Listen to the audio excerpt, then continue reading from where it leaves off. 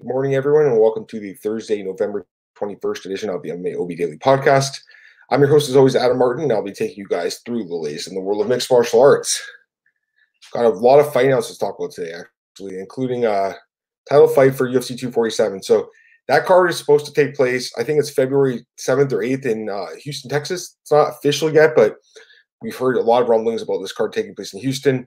Last week, Chris Taylor at BJPenn.com reported the main event will be Jon Jones against Dominic Reyes. That's not official again, but it's very likely, I would say, at this point. And now we actually have the co-main event. This is according to Nolan King of MMAJunkie.com, and it's a women's flyweight title fight between champion Valentina Shevchenko and challenger Katlyn Chookagian. So, pretty good fight. I mean, listen, I don't really see too many of these flyweights giving Valentina problems. Katlyn does deserve a title shot based on just a kind of her competition in the division. But Valentina, I think, is going to wipe the floor with her, too. She's just an incredible fighter, and she's looked amazing at flyweight. As good as she was at bantamweight, she's looked even better at flyweight. At bantamweight, she beat Sarah Kaufman in her debut. She had the loss to Nunes. She beat Holly Holm. She beat Julianne Payne. She had another loss to Nunes. Both of Nunes' losses were super close fights.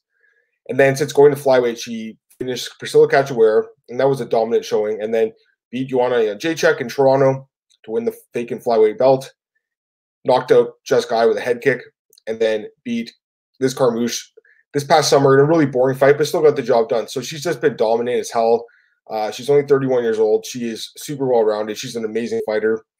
Katlyn Chookagian, again, she deserves a title shot just based on where she is in the division and based on her wins. She's overall 6-2 in the UFC, and she's coming off of back-to-back wins over Joanne Calderwood and Jennifer Maia. So she's been getting the job done, but here's my problem with her. 6 wins in the UFC. 6 decision wins. And her 2 losses by decision. No finishing ability whatsoever. In her career, she's had 15 fights, 12 have gone the distance. That is not good against someone like Valentina who can finish you. So, Katlyn Chookagian plays that point fighting game, and it works against a lot of these lower level fighters in that division. It's not going to work against Valentina. I love Valentina in this fight. She's going to be a huge favorite. And listen, again, Katlyn Chookagian deserves a title shot based on the other fighters in the division where they are and based on her win streak, but Valentina Shevchenko should be able to beat her pretty easily. And I expect her to be a massive favorite. I mean, she's been, a minus 1,000 favorite for the last couple fights. I expect her to be just about there for this one as well. But still, I mean, it's nice to see that card get 2 title fights at least, even though I'm not expecting an amazing fight from this one. I am looking forward to Jones and Reyes. Again, not official, but it seems like a really not well-kept secret at this point. A couple other things here. Ben Askren was asked yesterday by TMZ what he wants to do next. He said MMA commentary is something that he has in mind. I think he'd be great at it. Ben is really good on the mic, as we all know. He won't be fighting anymore. He even said, I don't see myself kind of returning. A lot of guys have come out of retirement, including Ben Askren himself, although that was a little different when he was with One. I think he just wanted that opportunity to fight in the UFC. But yes, Ben Askren says MMA commentary is something he's going to consider and see if he likes it. I think he'll do really good at it, but we'll see what happens there. Leon Edwards, he was in the news as well. He was asked what's next for his manager was asked what's next for Leon, and his manager said that Leon wants to fight Tyron Woodley, and the UFC's offered this fight, but Tyron Woodley apparently has been kind of ducking him for the last 3 months. So I think the UFC will eventually get this fight done. UFC 245 is just in a month, so it's less than a month actually. It's 3 weeks away. You'll see the main event there between Kamaru Usman and Colby Covington. The winner of that fight, I think, is almost assuredly going to fight Jorge Masvidal next. So Leon Edwards, he has a great win streak going on, but he's probably going to need another win. And Woodley, he wants that title shot again, I'm sure. But after losing to Usman in such dominating fashion, he needs another win himself. So this fight makes a lot of sense. We've heard that it could be placed on that Conor McGregor card on January 18th in Vegas. Again, no confirmation about that, but it makes so much sense, and I hope the UFC can get this fight done. Randy Couture is also in the news. He gave a positive health update after his heart attack last month, so he's doing a lot better. He's already back in the movies. He looked good. He felt good. He says he wishes he had this kind of thing checked out. He's got thick blood, according to Randy Couture. He just said the only thing he doesn't like about this, because he has to give blood every month for them to check on it. He just wishes they could use the blood for people that need it, but because he was in Germany in the 1980s, he's not able to actually donate the blood. So that's unfortunate, but man, great to hear Randy Couture is feeling better. Love the guy, one of the greatest ambassadors in the history of MMA. Definitely nice to hear him feeling better. Just a great guy, Randy. All right, a couple other fight announcements here. UFC Fighting Raleigh, I should say. That's January 25th in Raleigh, North Carolina. 3 more fights are added to that card. So that card's getting booked up pretty quick. That is the Junior Dos Santos Curtis Blades card that also features Corey Sandhagen against Frankie Edgar. So 3 more fights to that card. 2 women's fights and a men's fight. So first one, Sarah McMahon against Lena Landsberg.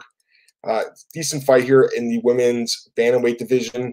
Sarah McMahon, she came to the UFC with a lot of fanfare. I think a lot of us thought she'd be a champion, but just didn't get the job done. And overall, in her UFC career, she is 5-5, so kind of struggled a bit. She's coming off 2 straight losses to Marion Renault and Caitlin Vieira. She has not actually won a fight since February 2017 against Gina Mazzani. So it's been a while, but she does have a couple good wins in her career, obviously, against fighters like Alexis Davis, who she finished by submission, Jessica Ai, Lauren Murphy. She has some good wins. Obviously, her wrestling's really good, but she has really bad submission defense, been submitted 3 times in the UFC. So hopefully, if she's worked on that, her time off, and she can get back on the winning ways here, and she takes on Lena Landsberg. Lena Landsberg has looked really good lately. Overall in the UFC, she's 4-3. She's looked really nice in the last few fights, those beating Macy Chiasson and Tanya Ebinger both times as an underdog. So she's looked really good in those fights. Her wrestling's pretty good.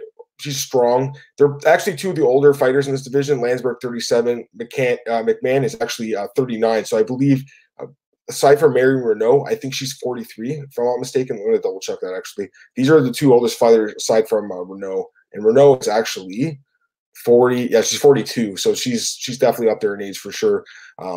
They're all 3 of them are, but they're still winning fights. So good for them. At least Landsberg is. You know what? Tough fight to call here. Landsberg's looked really good. McMahon has the pedigree for sure, but Landsberg's looked really good. So I wouldn't be surprised if she actually won this fight. And, hopefully she does get some more respect from the odds makers this time. She deserves it. Women's strawweight bout also added this card. This is a fun one. Brianna Van Buren against Hannah Cifers. I like this fight. The Bull, she's looked really good. 9-2 in her MMA career. And she won that Invicta Phoenix Series strawweight tournament this year. She won 3 fights in 1 night. And then in her UFC debut, she beat Libya Bernarda Souza. So good. She has 4 wins this year. I mean, that's really strong for sure. Has some nice wins in resume over fighters like Caitlin Curran and Juliana Lima, Jamie Moyle. So it's some decent competition for sure. Takes on Hannah Cifers here. Hannah Cifers, 10-3, 2-1 in the UFC, beat Jodie Esquibel and Polyana Viena, and was finished by Macy Barber. Very good fighter as well. It should be a fun fight. I mean, 2 fighters that are probably going to stand and strike, which I like to see. They actually both do have a little bit of finishing power, I think, for their divisions. A tough one to call. I mean, I think Cifers is pretty underrated in many ways, but Brianna Van Buren has looked amazing. So I think you got to go with Van Buren just based on the momentum here. But don't be surprised if Cifers pulls it off, because it is a close fight. And the last fight here is a men's flyweight bout, so a rare flyweight. Perez, Jordan Espinoza, Alex Perez. He is 22-5 in his career, including a 4-1 mark in the UFC. Has wins over Mark De La Rosa, Jose Shorty Torres, Eric Shelton, and John Thomas, with the 1 loss to Joseph Benavidez. So he's looked really good. He's 9 of his last 10 fights, so he's looked really impressive. And takes on Jordan Espinoza here again. A rare flyweight fight. You don't see too many of them anymore. This one, Jordan Espinoza, he is, what's his record? 14-6 and 1 no contest. He is overall 1-1 in the UFC. He beat Eric Shelton and then lost to Matt Schnell. Matt Schnell's a really good fighter, though, so no shame in that. He's actually won 5 of his last 6 fights overall. Interesting fight for sure, but I got to favor Perez. I would assume most of it would do well, just based on the superior competition, the experience, and the way he's looked in the UFC for the most part. So decent card so far. UFC Fighting Raleigh card again. JDS versus Blades main event. Sandhagen Edgar co-main event, and you also got some fights like Herbert Burns versus Nate Landwehr. I'm excited to see Herbert Burns. Bavon Lewis is back on that card. Jamal, Brett Johns. So some good fights. Probably could use a few more fights. Right now, there's actually 13 fights. It is full, but maybe they could have 1 or 2 more. Maybe they could, they could have used some more star power. That's what I want to say. The main card at this point, it looks like it's pretty much full. All right, last thing here. I actually got a reader question here this morning. Pull it out here. It was from Conan. I appreciate that, man. Again, you guys can send me questions anytime. I gave out my email recently. It's Adam_Martin13@hotmail.com. So I've got a few questions the last few weeks, and I appreciate it, guys. Send them in anytime. You can send them into Twitter. You can send them in on the podcast if you're watching too. So I'm always free to answer questions. Corn's question: ESPN staff made a damning tweet. Did not attribute the quote to Ariel, where he set it up respectfully, but not all the quote was included. Picture makes it rough. Also, will it cost Ariel amongst Askren fans, press, others? Can ESPN be blamed? Good interview with heart attacked Gareth Davies. So yes, I did hear Gareth Davies had a heart attack. I have not heard the interview yet. I will check it out. Hopefully Gareth feels better. He's a long-time MMA journalist. He's been doing it as long as I have, if not longer. Used to write for Fighters Only magazine, a really important guy in the British MMA media scene. So hopefully Gareth, I know you're not hearing this probably, Gareth, but I hope you feel better, buddy. Anyways, yes, the quote was, actually, Askren's legacy will be how he handled defeats. And there's a picture of Askren. It's on ESPN's podcast. A picture of Askren lying on the canvas with Masvidal above him. I mean, definitely not the best photo choice. No doubt about it. That's not a good photo choice. I think as far as the quote itself goes, that's interesting. I mean, that's an interesting quote, and that's an interesting way to look at it because I actually kind of do agree with it a little bit. I mean, we heard Askren the other day in Ariel's show, like, he made no excuses for his losses, which I love. I hate people that make excuses in life. They're always making excuses and always saying, it's not my fault, it's not my fault. It wasn't his fault that he lost.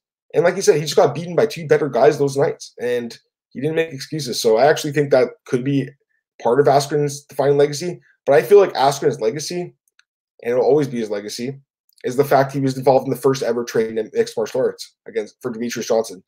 And, for Demetrius, that's going to be part of his legacy. His legacy is probably going to be like the greatest flyweight ever and arguably the greatest fighter ever, pound for pound. But for Askren, I think that being part of that trade will actually be the thing that we all remember him from, not the way he handled defeat, although I do think it's worth mentioning for sure. So I appreciate the question, Corin. Again, guys, if you want, send a question in. I'm always down to answer them. I should mention tomorrow morning, myself and Cole's going to join me tomorrow to break down Bellator London, the Michael Page card. So if you want to send questions tonight on my Twitter or email, feel free to, or jump in the podcast tomorrow where we're doing it live, and you can feel free to send some questions in for myself and Cole to answer. We'd love to answer your questions. Always down to answer anyone's questions or comments about the world of mixed martial arts, the world that I love and the world that I live in. So, guys, once again, thanks for joining me on today's podcast, and I'll be back tomorrow morning with Cole Sheldon breaking down Bellator London. You can check me on Twitter at MMAdamMartin, right there at the bottom of the screen.